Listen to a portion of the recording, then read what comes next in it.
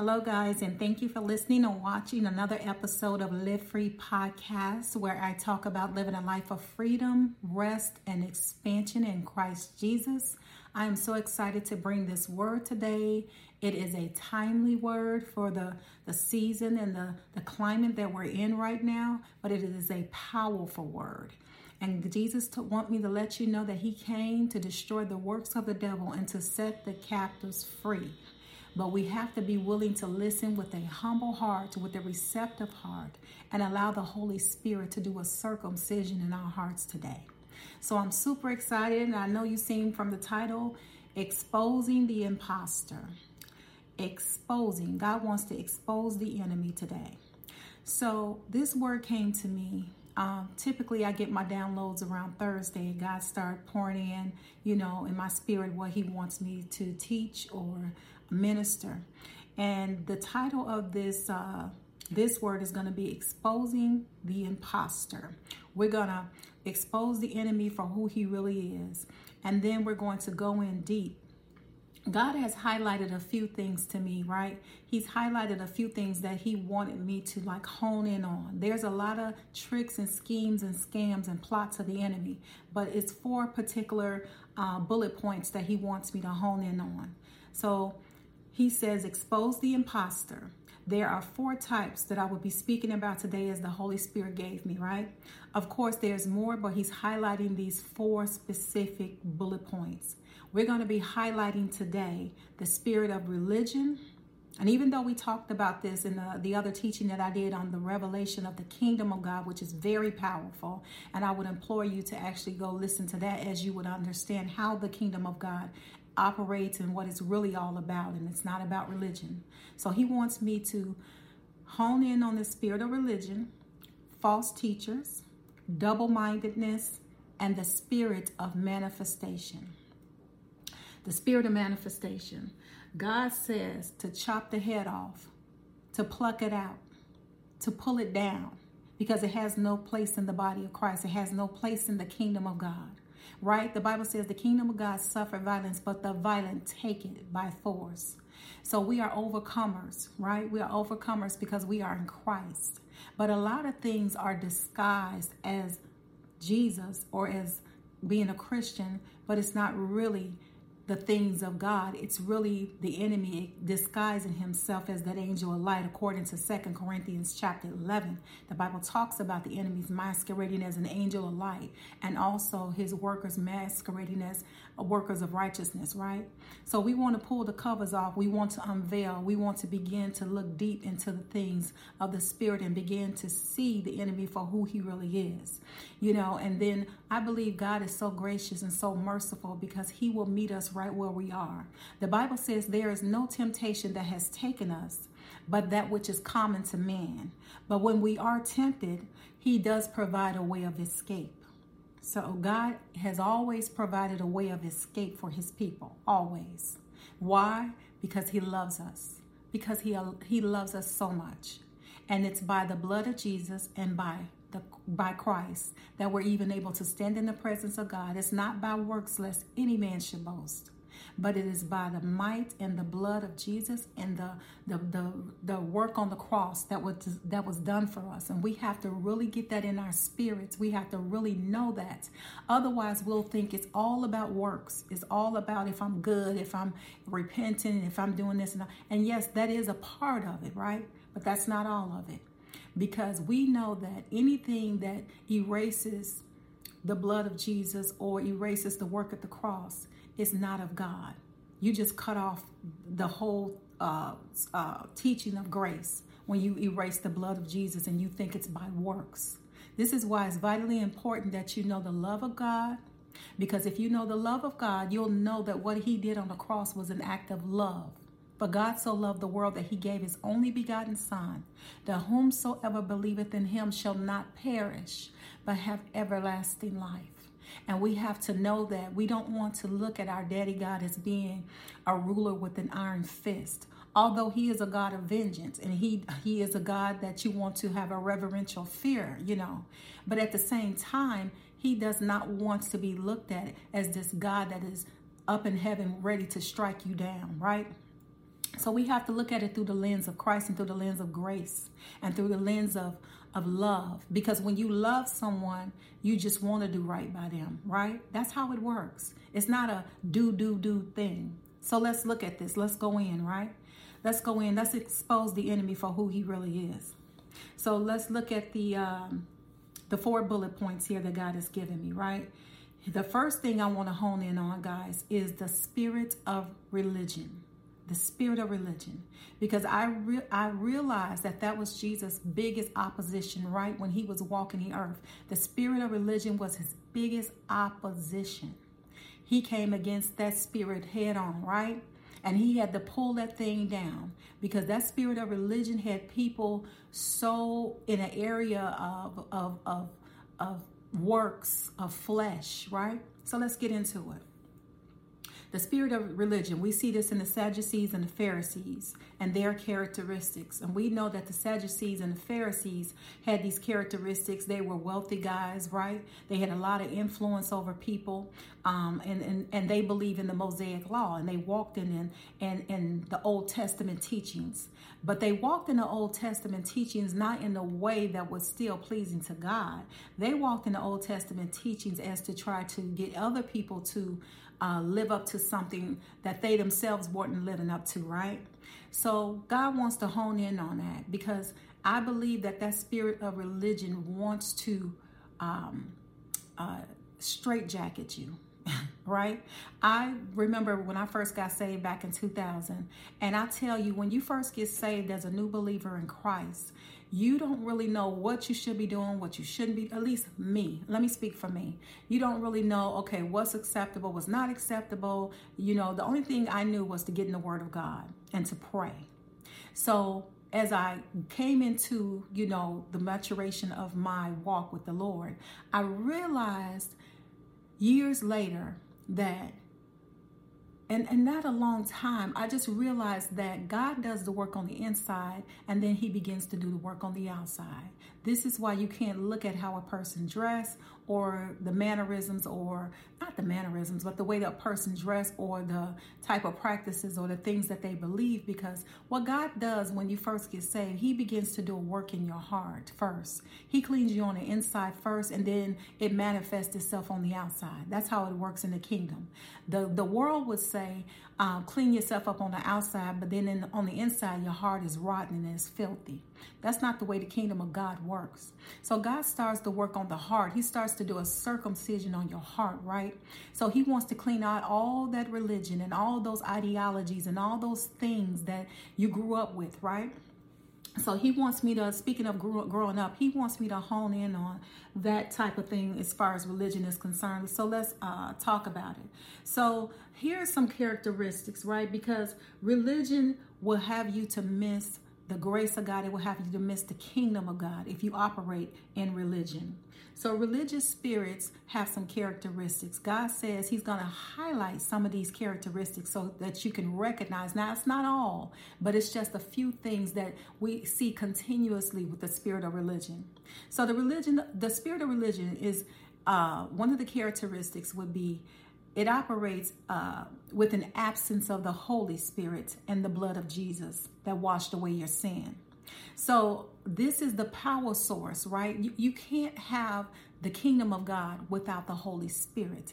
And if you notice, people that operate in the spirit of religion, more times than not, eliminates the power of the Holy Spirit.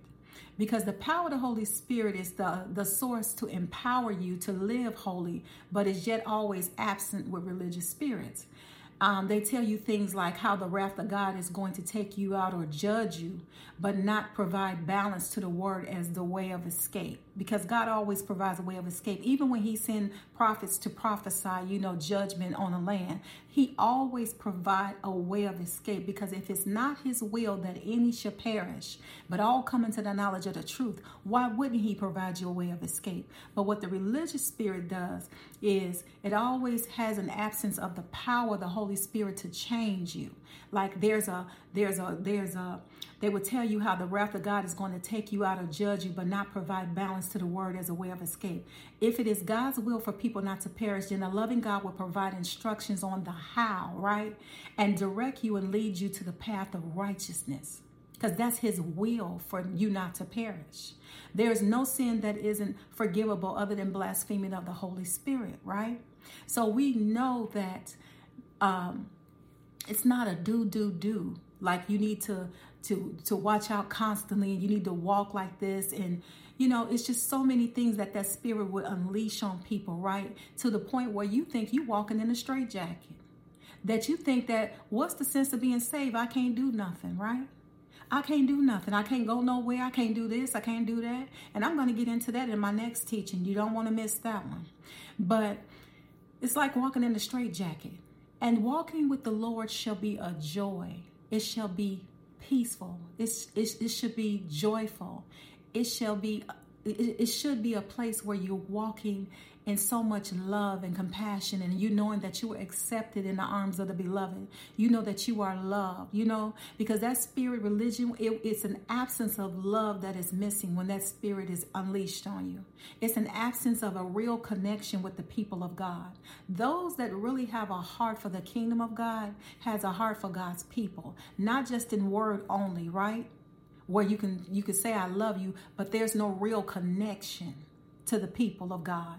It's just you better get right and repent thing, right? There has to be a connection, because God loves people. And if you love God, you love what he loves.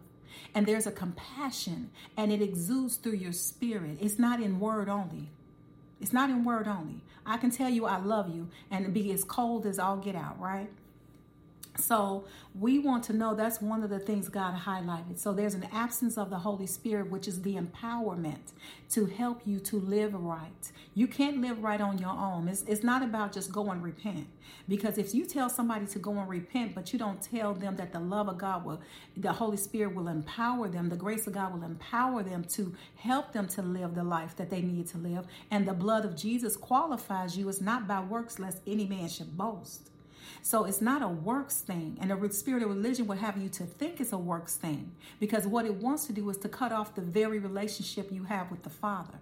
And that's one of the ways you cut off your divine connection with the King of Kings and the Lord of Lords. You implement religion, you just cut him off. So now you're doing a works thing, and the Holy Spirit and Jesus and God ain't nowhere in that.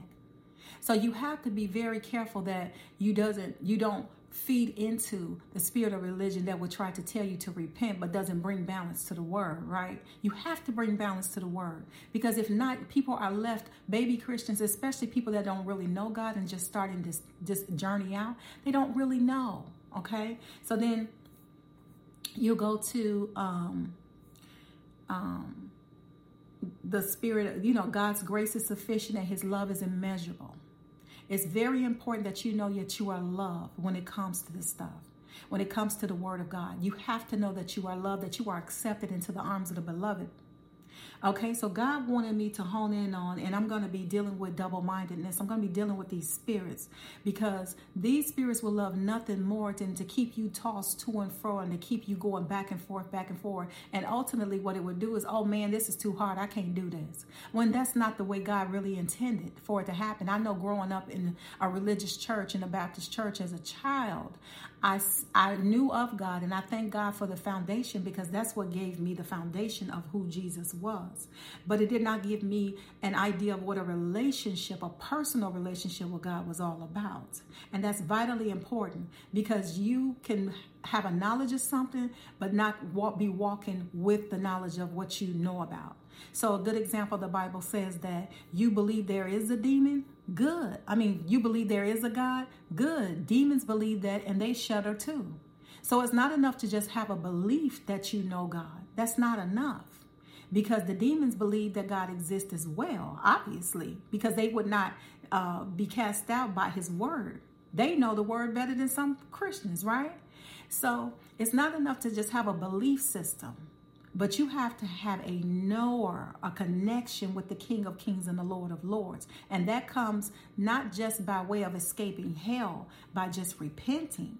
That comes in with a love in the blood of Jesus, that you know you are loved because Jesus took that punishment for you. You know you are loved because while you were sinners, Christ died. So that means while we was out acting like the devil in the blue dress and cutting up, God had already taken for us what we should have had as a punishment. So once you come into the kingdom of God and you repent and you come into the full knowledge of who he is, there begins to be a transformation happening in your heart, which is a circumcision. And God will begin to deal with you gently. He said, with loving kindness do I draw thee. He deals with us gently. He doesn't rule with the iron fist like that. So he wants you to know that you are accepted, that you're worthy, and that you're loved. And that the blood of Jesus is the only thing that will qualify you to stand in the presence of God. It's not by works. Don't get it twisted. And don't let anyone tell you it's by works, right? Because once you put works in the equation, the grace is now gone, which is the empowerment to live for him. We can't live for him on our own. It has to be an empowerment of the Holy Spirit that come in and do the work. That means that I'm going to tell you what this looked like in real time. So let me keep going. So another thing he wants to highlight is the spirit of religion is more focused on Old Testament teachings, mainly scriptures of God's wrath. These spirits will love nothing more than to unleash a spirit of fear, to make you think that God is going to come down and he's going to strike you down and he's going to just turn to flip you upside down. That is not the love of God. That is not the grace of God. God says his grace is sufficient. And then it highlights, that spirit highlights another thing is the absence of God's grace and mercy, which I just talked about. The Bible says, surely goodness and mercy will follow you all the days of your life. That means if I mess up, God says, come back to me, son or daughter, and get right back in line. Just repent and know that I love you, and let me correct you, and let me just envelop you with my love and show you what a real father and what a real brother is. Okay, a love that sticks closer than any brother, right? A friend that sticks closer. He can be your everything, right? And then it's works. I mentioned that already. Self-correction instead of grace and the empowerment of the Holy Spirit to do the work to help you. That spirit of religion likes to highlight works. It likes to highlight do. Stay in this. Walk in the straitjacket. Do this. And while we are to not, I'm not saying it's a license to sin by no means, but we have to know that the blood of Jesus, hallelujah, it has to count for something, guys. Come on now. It's the blood of Jesus. It's not by works. So then he highlighted to me fear-based teachings, okay?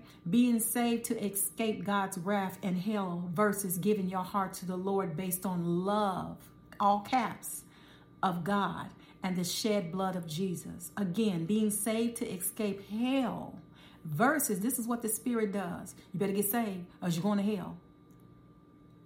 Versus showing the love of God and the grace of God, right? And the blood that was shed for your sins. Jesus' blood overrides all this. His blood is powerful, right? So there is a difference. Escaping hell is just a byproduct of being a citizen in the kingdom of God. It's a benefit. So it's not the reason to come to God, but it's a benefit of being in the kingdom of God. Now you're accepted in the kingdom of God and you're going to heaven and you have eternal life because of the blood. The blood of Jesus is going to be the focus, guys. The blood of Jesus. He died for that. You can't just remove that from the equation. The spirit of religion like to duplicate themselves. You see this in the way people dress, the no makeup, the long skirts, the men that are ruling with the iron fist when they preach and when they try to keep you in the straight and narrow. It has an outer appearance, right? And it's what they focus on is a holiness movement, right? Their mannerisms are all the same because you have to remember, even though it's a different person, it's the same spirit behind it. So all the spirit does is take form in different people that open up their hearts and their minds to receive the demonic spirit of religion, right? They rule with an iron fist, not loving kindness, because God says, with loving kindness do I draw thee. Hear me and hear me well when I say this. There is no gospel without repentance, but there is also isn't a true gospel without grace and the blood of Yeshua HaMashiach, which is Jesus himself. Yeshua HaMashiach is his word is his name in Hebrew. Jesus. There is no gospel, Jesus says, without repentance, but there is also no gospel without the grace of God and without the blood of Yeshua, Jesus Christ. True Christianity is based on salvation by grace without confidence, with confidence in the shed blood of Jesus Christ. True Christianity. So the spirit of religion likes to exempt that, right? It likes to remove that. It likes to tell you that you have to do all of these things to earn your place in the kingdom, to earn, to do, when that is a lie from the pit of hell. And I rebuke that in the name of Jesus. So again, you show me somebody that's preaching, but they have no love in them for people. I'll show you where there's an absence of Jesus. Because Jesus died for people. And if you ever really want to know how he feel about people, look at the cross and look at what he went through. That's how much he loves us. He stepped out of eternity into time just so he can come down and be touched with the feeling of our infirmities and to identify with what we go through. That's love. Okay? The next thing I want to deal with in this, the next bullet point is going to be false teachers. And he really had me to go in on this one. False teachers. And then I'm going to bring this to you in a way that really hasn't, I haven't seen really taught, the way, people think, okay, you missing a word or you give a wrong date. That's a false teacher.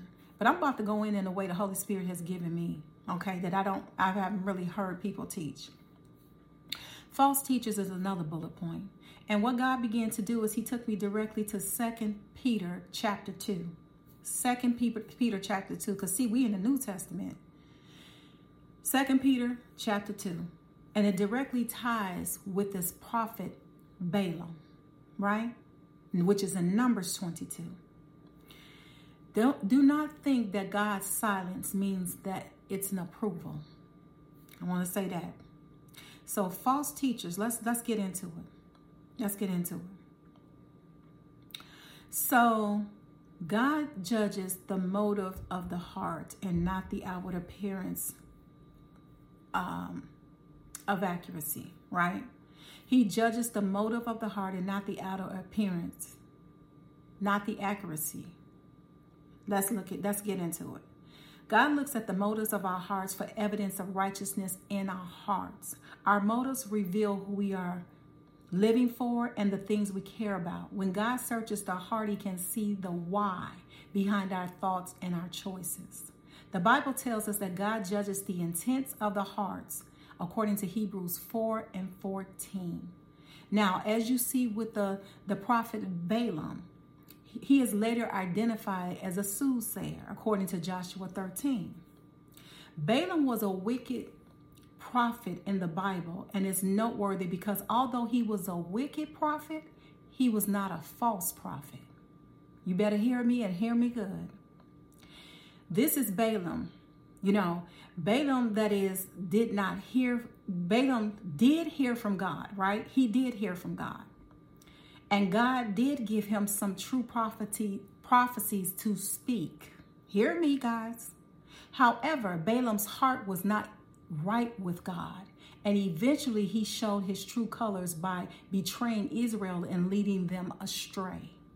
So the prophet Balaam, if you go to the book of Numbers, you'll see in Numbers 22 and 24, we find the story about Balaam and the king of Moab and the king called Balak. King Balak wanted to weaken the children of Israel who on their way to Canaan had moved, hear me, wanting to weaken the children of Israel, God's people, right?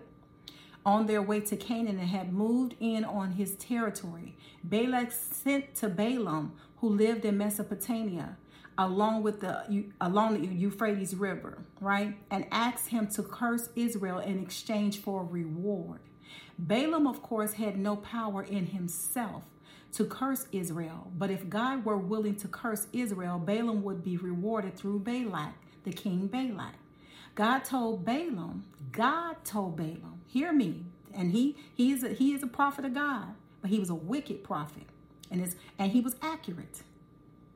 Hear me, guys. God told Balaam, you must not put a curse on those people because they are blessed. How many of you know that whatever God bless, the enemy cannot curse? I don't care, because the Bible says the enemy, he goes to and fro to seek whom he may devour. And he goes to and fro in heaven he is the accuser of the brethren, right? But when God has pronounced the blessing on you, hear me and hear me well, the enemy can't curse it. The enemy has to get permission from God to do everything.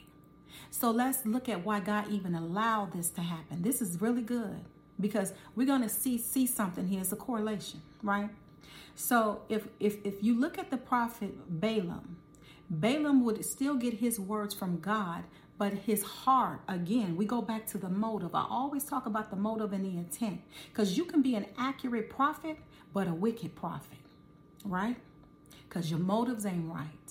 And even though God will still use you, hear me and hear me well, God will still anoint people. God put anointing on whoever he pleases. Because if you see in this story in Numbers 22, this is where the donkey was talking, where the angels of the Lord was standing there with his sword drawn, ready to kill Balaam. And the donkey kept stopping, and Balaam kept beating the donkey, kept saying, why does donkey keep stopping? Because he had not seen in the spirit realm where the angels of the Lord was waiting to smote him.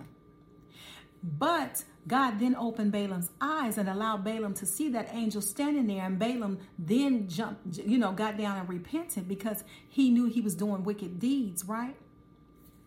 Hear me. So this story goes on to talk about how he was doing things for reward, for if he had cursed the children of Israel, that the king Balak would have rewarded him. So he would go back to God. Think about this. Wicked, doing things, but God knew his heart, right? And asked God, could he curse these people? God's people said, and God said, no, these people are blessed. You're not cursing them. And you can go back and tell King Balak that they are blessed. So let's get into it. So we go back, and he asked him to curse Israel in exchange for a reward. Balaam, of course, had no power in himself to curse Israel, but if God were willing to curse Israel, Balaam would be rewarded through Balak. God told Balaam, you must not put a curse on those people because they are blessed. King Balak then sent other officials more numerous and more distinguished than the first, because he wanted them people cursed, promising a handsome reward to Balak, right? The prophet Balak. This time God said, go with them, but do only what I tell you. So he told King Balak to go with them, right? The next morning, Balaam saddled his donkey and left Moab. Numbers 22 and 21, God sent an angel to oppose Balaam on the way. The donkey Balaam was riding could see the angel, but Balaam could not. And then the donkey 3 times moved to avoid the angel. Balaam was angry and beat the animal. Then the Lord opened the donkey's mouth. This is why we're not in control of anything. If God can speak through a donkey, guys, come on now. He can protect you. He can bless you. And when you're blessed, no man can touch it. The enemy cannot touch you. So hear me and hear me well. Even though the enemy wants to pull you off track, he wants to instill fear, he wants to pull you into another direction, God says, do not touch my people. And this is an hour in a season where you have got to know how God feels about you, how God loves you, and how God wants to empower you to walk in his best. The blessings of the Lord maketh us rich, and it has no sorrow to it. So even though the enemy may come to steal, kill, and destroy, God said, I came that you may have life and have it there more abundantly. You got to know in your knower, you got to know in your spirit who God is. And you got to know whose you are. You got to know where you're from. The kingdom of God. A citizen of the kingdom. Hear me. Because this is going to help free a lot of people from fear, from worry, from distress, from anything that the enemy has tried to throw at you. And even if it has been spoken through an accurate prophet. Hear me, guys. Hear me well. So God says here, so in Moab, King Balak took the prophet Balaam up to a high place. Doesn't it sound familiar when Satan took Jesus up to a high place and said, I can give you all the kingdoms of the world if you bow down and you worship me? So the King Balak took prophet Balaam up to a high place called Baal, and told him to curse the Israelites again. Balaam first offered 14 sacrifices on 7 altars and met with the Lord. He then declared, you got to know the correlation. He's still going back to God. He's still getting his information from God. Even though he's dealing wickedly with King Balak, he's still going back to God for the source to try to curse these people, right? God's people, I should say. He then declared the message God gave him. He had to declare what God told him to say.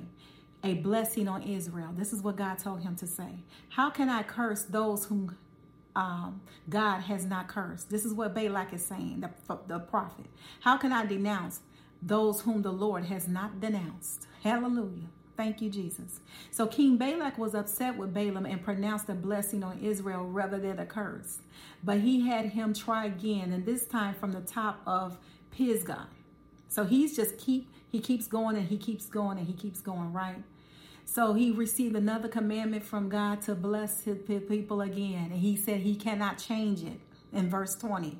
Okay? Numbers 23 verse 1. He said, I cannot change this. God is saying to bless these people, right? So King Balak told Balaam that if it was going to keep blessing Israel, it was better for him to just shut up. But the king decided to try one more time, taking Balaam to the top of Peor, this time overlooking the wasteland. Again, Balaam offered 14 animals on the 7 newly built altars. Then the Spirit of God came on him and he spoke his message. The third message was not what the Moab king wanted to hear. How beautiful are your tents, Jacob, your dwelling places, Israel. Balaam's 3 prophecies of blessing on Israel infuriated the king of Moab, who told the prophet to go back home with no reward. Now leave at once and go home. And I said, I will reward you handsomely, but the Lord has kept you from being rewarded. Before he left, Balaam reminded the king that he had said from the very beginning he could only say what God told him to say. Then he gave the king 4 more prophecies gratis. In the 4th prophecy, Balaam foretold of the Messiah. A star will come out of Jacob. Now he prophesied about Jesus now. A scepter will rise out of Israel. He will crush the foreheads of Moab, the skulls of all the people of Shet. Balaam's 7 prophecies were 7 blessings on God's people. Hallelujah. It was God's enemies who were cursed. So how many of you know God will be an enemy to your enemies? That what the enemy meant for bad, God will make it work for your good. And the trap that the enemy has tried to set for you, God will set for them in the name of Jesus. And I just decree and declare over you that you are blessed and you are not a cursed people, because God has set us up to be blessed. We are the Israel. We are those people. And if God has blessed you, no one can curse you. So however, later on, Balaam figured out a way to get his reward from Balak. So this man, this prophet, had a wicked heart. So even though God was blessing the people, you would think he would say, hey, I'm not touching that. God said these people are blessed. But instead, he found another way to get his reward from Balak, the king Balak. Balaam advised the Moabites on how to entice the people of Israel with prostitutes and idolatry. He could not curse Israel directly, so he came up with a plan for Israel to bring a curse upon themselves. Hear me and hear me good. If the enemy can't curse you directly, he will get you to self-sabotage your own blessing. What that would look like in this day and time: doubting God, unbelief. What that will look like: not repenting, not walking in things that God has not told you to walk in. So he looked to entice the people of Israel with idolatry. How can you entice people with idols? Materialistic things is an enticement. The wealth transfer, enticing you to worship that instead of the God who's giving you the wealth transfer. Come on, Holy Spirit. So if he can't get you to the enemy to curse you. He will get you to self-sabotage, to entice you with things, materialistic things, with people, idolizing titles. Come on, somebody. Hear me well, because God had me to go in on this one. Idolizing people, idolizing titles. Instead of the King of Kings and the Lord of Lords, we worship the gift and not the giver of the gift. We bowing down to prophetic words. Come on now. We better bow down to Jesus. Come on. Hear me. So if he can't get you to be cursed, he can entice you with idolatry and prostitutes. Come on. Sexual sin. Hear me. So they fell into sin worshiping Baal, right? And committing fornication with Midianite women. For this God plagued them, and 24,000 men died. It's vitally important that we stay on that street called straight. Not as in walking in a straitjacket straight, but as in knowing the grace of God that empowers you to walk in love, to walk in humility. Balaam's name and story became infamous, and he is referred to several times in the New Testament. Peter compares false teachers to Balaam, who love the wages of wickedness, according to 2 Peter 2:15. Jude echoes this sentiment, associating Balaam with the selling of one's soul for financial gain. Jude 1:11. There's that number, 1:11. Finally, Jesus speaks of Balaam when he warns the church of Pergamum of their sin. There are some among you who hold the teaching of Balaam. Remember this in the book of Revelation? Who taught Balak to entice the Israelites to sin so that they ate food sacrificed to idols and committed sexual immorality. Revelations 2:14, guys. Satan's tactics haven't changed all that much. If he cannot curse God's people directly, he will try to backdoor approach, and idolatry and sexual immorality are his go-to temptation. Again, there is no temptation that has seized you except that which is common.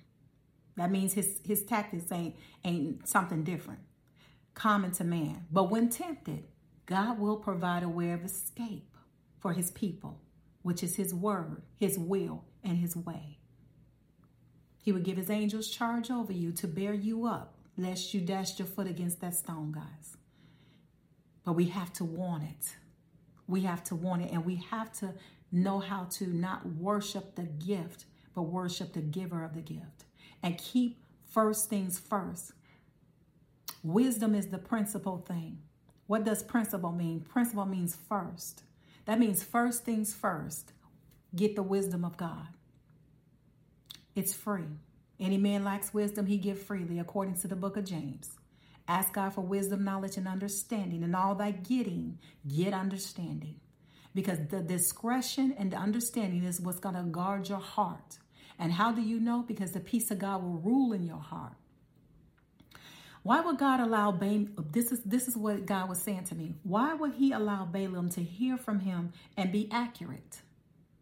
But is still found to be a wicked and operating in the spirit of divination. Because remember, he was also referred to as a soothsayer, even though he was accurate in getting his information from God. Hear me. He caused the people to stumble. He found a way. The gift of God, God says, is without repentance, right? According to Romans 11:29. What does that mean? When God said the gift of God is without repentance, because we have to know that just because somebody is blessed in the spiritual gifts, prophetically, have a prophetic anointing, they walk in miracle signs and wonders, they walk in all these gifts. The gift of God, the Bible says, according to the book of Romans 11:29, is without repentance. That means God's gift and his call are irrevocable, meaning without repentance. That means, you know what that means? Not to be revoked or withdrawn, not even to be regretted. So God doesn't repent or regrets from giving you a gift. Why? Because before the foundations of the world, God knew you, right? And before the foundations of the world, when you were born, right? You were born with gifts. So that means God does not take them back. He does not regret giving you those gifts because he has a purpose for your life. But we have to know how to separate the gift from the character. Those are two different things. And I had to learn that because you automatically assume because somebody operating in spiritual gifts that their character is in line with that. But those are two different things. Balaam was an accurate prophet, but he had a wicked heart. His character was wicked. But he was still getting his information from God. You might say, well, why would God even be bothered with him? Why would God even allow him to do that? So without repentance, so this is how it works. Without repentance, this does not refer to man, but to God.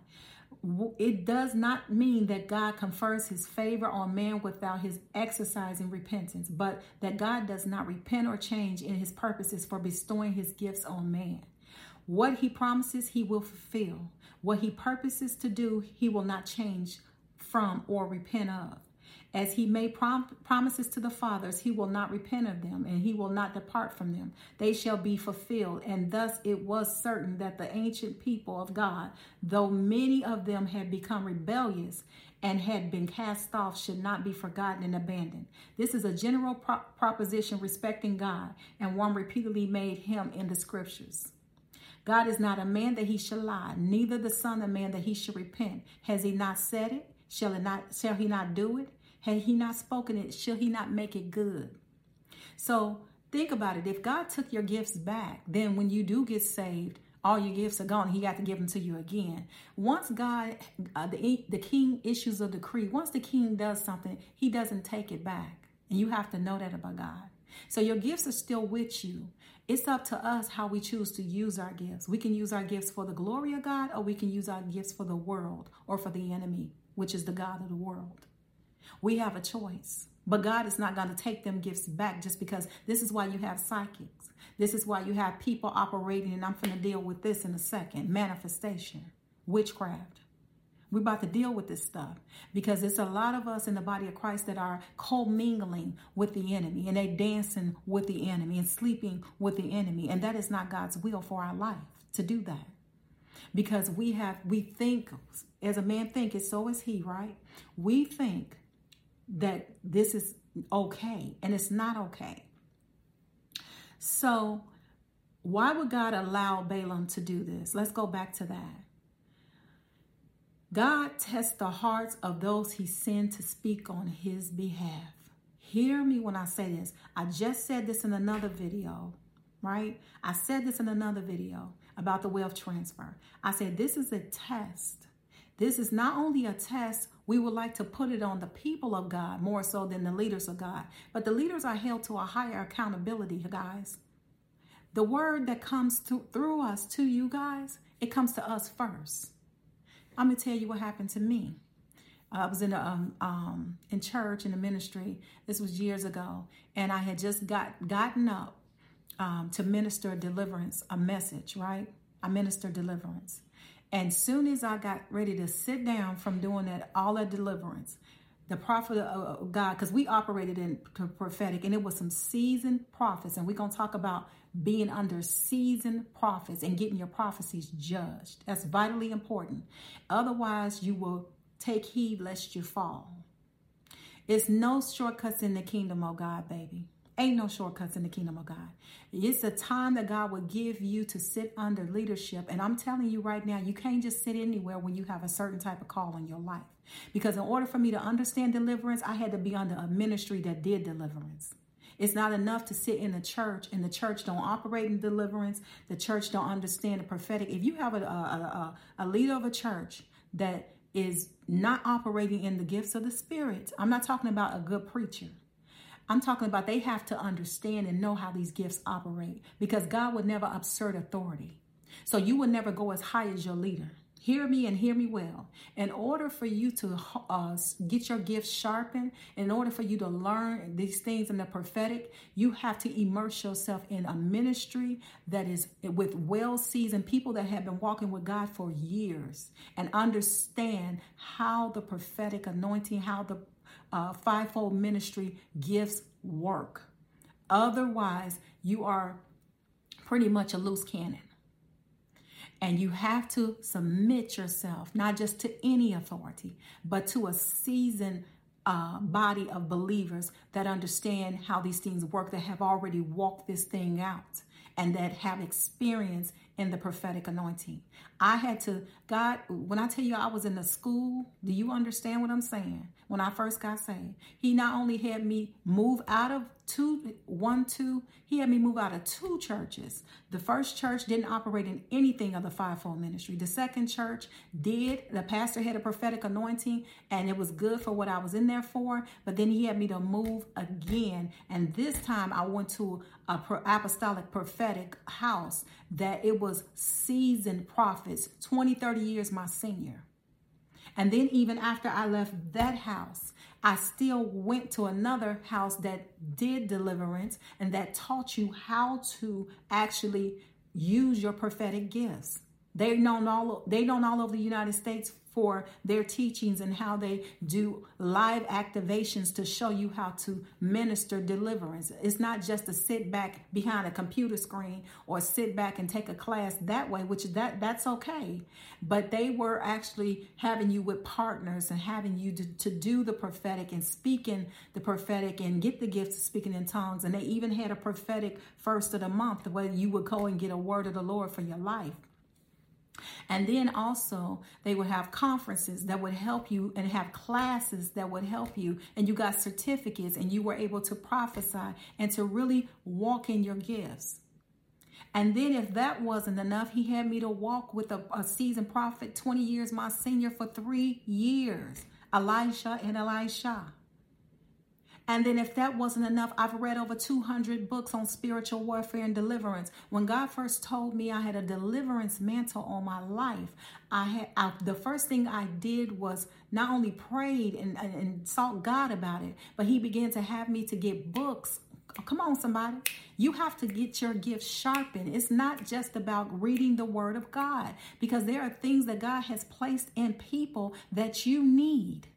If they have written books on this, if they have walked this thing out, their experiences, nothing would ever take the place of an experience of people learning how to hear God and how to move and operate in the spiritual prophetic anointing. So if God has called you to this, it's your responsibility to start to learn about what he is telling you your calling is. If he's told you to be a watchman on the wall, I got books on the watchman. I got books on spiritual warfare and deliverance. Come on, somebody. And so we're going to deal with this, right? We're going to deal with this. So God come to test. This is why God would allow these things to happen, because it's not just a test for the people. It's more so a test for the person who's saying it. The other video that I did, and I came and I apologized and I repented for giving like incorrect information, right? That's a test of character. That's a test to see if you're going to sit in pride, right? If you're going to sit there in pride and still make excuses for what you didn't do right, or for God is looking at a heart. He's trying to circumcise your heart. The sacrifices of God are a broken and contrite spirit.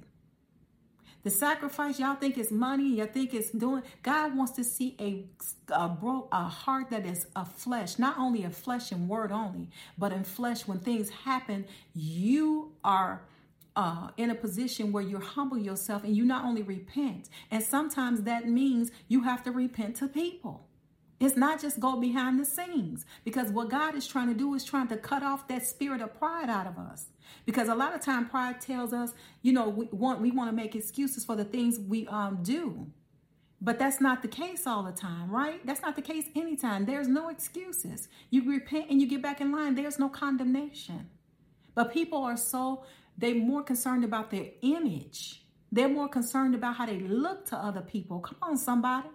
They're more concerned about what people gonna say than they are about all of the people that have led astray because of what they did. Come on, because God is more concerned about his people than about your reputation. But the enemy will have you to take on that thing of pride. So God tests the hearts and the minds. And I said all of that to say, when I got through doing the deliverance, I minister in deliverance, guys. When I got through doing that, The prophet of God said, I got a word for you. And she took me right back up there to the altar. And then she said, did you not think a test was going to come? A test, when you started ministering the word, did you not think a test was going to come? And then God told me a test, he was getting ready to take me through a series of events. And I'm telling you, there was a stripping. I went through a period of how many years? From 2009 to probably, I would have to say, this thing went on for 9 years. I lost everything I had. It was not because of a crazy lifestyle. I was walking with the Lord. But God comes, when you give a word, God comes for that word. There's a test that's coming for that word. And the test took me through a series of events over the years. Lost everything. Parents died. Daddy died. 2 years later, mama died. Lost my house of 10 years. Lost my job of 11 years. Lost my marriage. Filed bankruptcy. Couldn't get a job to save my life. Put in over 200 applications. But God had me in a place. He wouldn't let me go. He did a work, a circumcision. I had to live from place to place. I was going from California back to Atlanta, back to Chicago, staying with people. Now you got to understand, I'm a very stable person financially. And that was stripping of pride. Because why? For the greater call. You better hear me. But it's not what happens to you. It's how you respond to it. I was the Joseph. Went from this all the way down. All the way down. Started me from the bottom. From $5 an hour, guys. All the way up. $10, $13. I wish I can tell you I sowed a seed and everything just changed. Like people want to, sometimes people, the prosperity gospel. But that was not the road that I took. Although I have sown $1,000 seeds. Hear me well. This is why I say there's no shortcuts in the kingdom of God. There are no shortcuts, guys. You have to be processed. God will take you through a refiner's fire to test your heart, because he's given us a big responsibility in speaking over his people. Speaking over his people, right? That's huge. You're accountable for souls. Huge. He don't take that lightly. And if you think the test is not coming, think again. I'm not talking about having a few hard, rough times and all of that. I'm talking about a test. Come on, somebody. A test, multiple seasons, different seasons. So 1 Thessalonians 2, 4, and 5, though it was written to Christians, right? God tests our hearts. He wants to know, to find out, to see for himself through the circumstances that he creates or allows to occur. Because even though sometimes it's not God sent, it'll be God used, right? So if the enemy brings it, God would use it and work it for your good if you allow him to. If you allow him to. But you have to be positioned correctly. Not to say you're not going to be frustrated. Not to say you're not going to be angry. Not to say you're not going to be upset and you're going to ask why. Let's be transparent. This stuff doesn't feel good when we go through the things. This stuff doesn't feel good. I'm going to be real. I had a lot of questions. My sister told me, why don't you just curse God? I mean, not curse God. She said, why don't you just ask him why he's doing this? Why don't you just repent? Why don't you? I said, baby, I done it all. But he got me in a place. He got me in a place, and he's not letting me go until he's done doing what he wants to do with me. It was no job that I could apply for. Everybody turned me down. I stopped counting after 200 and something. And only reason why I kept up with it is because the emails would come. And I started counting the emails of the turn downs. Overqualified. Oh, I'm not hiring her. She's overqualified. Or we just hire somebody else. Or they'll hear my voice and hear I was black, and then they'll take another position in another direction. That happened as well. I'm keeping it 100. Because this is going to help free a lot of people. And you can't help someone unless you identify. Right? Sometimes God will take us through the trenches to use us and raise us up to be a blessing to other people. And I know this message has gone a long time, but it's so needed, guys. So the sacrifice of God is a broken and contrite spirit. Create in me a clean heart, O God, and renew the right spirit in me. Don't cast me from your presence, and please don't take your Holy Spirit away from me. Restore to me the joy of your salvation and sustain me with a willing spirit. Then I will teach transgressors your ways, and sinners shall be converted and return to you. Rescue me from blood guiltiness, O God, the God of my salvation. Then my tongue will sing joyfully of righteousness and of your justice. Lord, open my lips that my mouth may declare your praise, for you do not delight in sacrifice, or else I would have given it. You are not pleased with burnt offerings. My only sacrifice and acceptable to God is a broken spirit, a broken and contrite heart, broken with sorrow for sin, thoroughly. O such God, you will not despise. Let's deal with the spirit of double-mindedness. It manifests itself in false humility, right? And multiple personalities. I've seen this. People tend to take on whatever personality based on the climate of the room instead of having their identity in Christ. But the Bible says that our identity, right, is wrapped up in Christ, right? It says here, before I formed you in the womb, I knew you, and before you were born, I consecrated you, and I appointed you to a prophet of the nations. Our identity is found in Christ, but we are a royal priesthood, a chosen race, right, according to 1 Peter 2:9, a holy nation, a people for his own possession, that you may proclaim the excellence of him who has called you out of the darkness into your marvelous light. 2 Corinthians 5:17. Therefore, if anyone in Christ, he is a new creation. The old things have passed away, and the old things, and behold, things have become new, right? Ephesians 2:10. For we are his workmanship, created in Christ Jesus for good works, which God prepared beforehand that we should walk in them. John 1:12. Okay, but to all who did receive him, who believed in his name, he gave the right to become children of God. Our identity is found in Christ Jesus. So the spirit of double-mindedness like to manifest in false humility, multiple personalities. Rejection is not just a demon, but it's a personality. And it often begins at the very young age. The enemy will send an assignment on you at 5 years old to keep you messed up until you're 50. But the devil is a lie. Jesus came to set the captives free. He came that you will be free indeed. And the spirit will manifest itself, right, through your parents sometimes, through adoption, through peers, through social rejection, through rape, unwanted children, right, middle children, family rejection, abandonment, defective children, parental neglect, overbearing parents, or perfectionist parents. Its roots is rejection, okay? We see this. And look, guys, if you haven't gotten this book, it's amazing. It is the Apostle John Eckhart, and I'm looking at it the wrong way. Apostle John Eckhart, The Deliverance Manual. You got to get this because it talks about all of these different spirits that manifest itself through the spirit of double-mindedness. And the Bible says, as a man thinketh, so is he.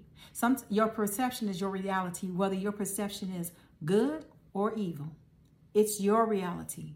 But God came that you may have life and have it more abundantly.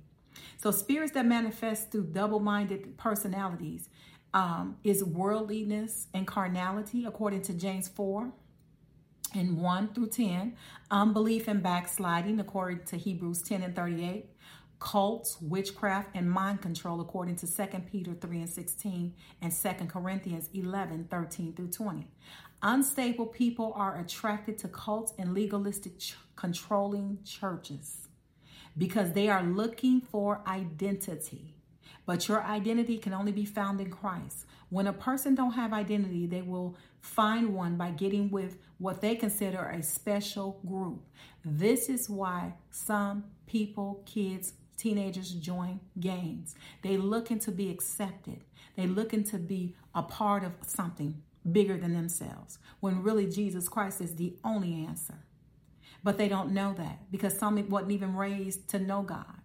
But God says today, if you hear my voice, don't harden your hearts. That he wants to come in and stop with you and be your father. That he wants to be a friend that sticks closer than any brother. That the blood of Jesus it will free you from past, present, and future sins, that you are cleansed if you have received his blood, that you are worthy. He has accepted you into his arms. He loves you with an everlasting love. The lack of deliverance in churches, hear me and hear me good. They will find themselves under control and unstable with false leaders who are also double-minded. So you can be under a leader that has not gotten any deliverance. There's a lack of deliverance in churches. It is the reason why there are so many unhealed, double-minded people. And this is out of the book that I'm telling you guys about. So many leaders are ministering or have churches and they have not been delivered. If you're a leader and you have not been delivered, you need to get deliverance. I'm here to tell you, there are no shortcuts in the kingdom of God, because whatever is in you, you're going to project on others. And if you think you don't need deliverance, then that's a whole nother situation. We really need to repent. The lack of deliverance in churches is the reason why there are so many unhealed, double-minded people, even among leadership. Gifting is not only the only requirement. Character is paramount. We cannot allow confusion to run rampant in the body of church, right? In the body of Christ. Overcoming double-mindedness. How do we do this? Don't just tell me what I have. Tell me how to overcome it. So we overcome double-mindedness, right? Through repentance, through forgiveness, through renouncing occults and altars and demonic altars that have been set up in your life because you have allowed things in that wasn't of God. Overcoming double-mindedness through faith. How do we do that? We esteem others. We consecrate ourselves unto the Lord through confidence, through flexibility of the Holy Spirit, which religion doesn't allow you to have that flexibility. So we need to come from under that religious spirit, right? Heart for God and his people. Love God, love people. That is the fulfillment. Because if you love what God loves, you're going to do what he say. You're going to bless people. You're going to forgive people. You see why love is the fulfillment? Because when you love people, you forgive. You bless them. You put them above you, right? Self-respect, virtue, wisdom, vision, submission to God and leadership, and to much more. Acceptance in the beloved according to Ephesians 1:4-6. You are accepted. It says, for he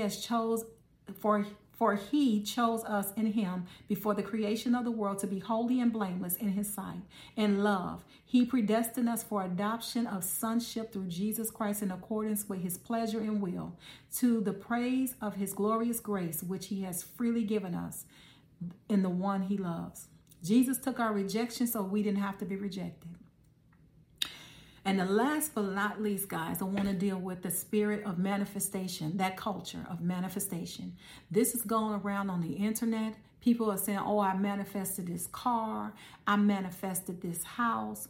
I manifested these things. Oh, guys, look, what is it called? The secret book or the book of secrets? Stay away from it. It's not of God. It's witchcraft. Manifestation is a replica and a counterfeit of what the word of God says. God says, chop the head off, rip it up from its foundation. It's a counterfeit of the word of God in the kingdom of God. Also, it manifests itself in meditation, self-promotion, pride, which is Leviathan, that strong man of pride, that python constrictor. It manifests itself in self-promotion, pride, works, and the flesh. The Bible says, according to Galatians 5:19, that witchcraft is a work of the flesh. Anytime you self-promote, right, that's not of God. Because God says, apart from me, you can do nothing. I am the vine, you are the branches. Apart from him, you can do absolutely nothing. So if we think we're doing something within our own strength, once again, here we go with the works. Now we enter in witchcraft. Manifestation, manifesting. God says, in Galatians 5, the acts of the flesh are obvious. It's sexual immorality, impurity, debauchery, idolatry and witchcraft, hatred, discord, jealousy, fits of rage, selfish ambition, dissensions, factions, and envy, drunkenness, orgies, and the like. I warn you, as I did before, for those of you who live like this will not inherit the kingdom of God, right? So we have to know that we need to stay as Christians, as a body of believers, away from these things. God is not pleased with it. He said, rip it up from its foundations, renounce it, repent. Get back in line. His grace is sufficient for you. God is able to make all grace abound, because where sin abound, grace abound that much more. Where sin abound, that means God says, I can empower you to walk with me. I can empower you to live the life that you have been called to live through the Holy Spirit, not by works, lest any man should boast. You will not be able to say you self-promoted yourself when God is filling you with the Holy Spirit and when he's guiding you and leading you into all truth. Okay? So, we just want to be aware of that. And I'm just going to cut it off right here, guys, because we have been going and going and going. But, you know, God says, don't indulge in the things of this world. Okay? So just be blessed and know that God wants you blessed. And I pray that this message has freed you. I pray that if you have found yourself in this word, that if the Holy Spirit is nudging you, just repent, get back in line. He loves you. The sky ain't going to fall out on you. But I'm just here to tell you that God loves you.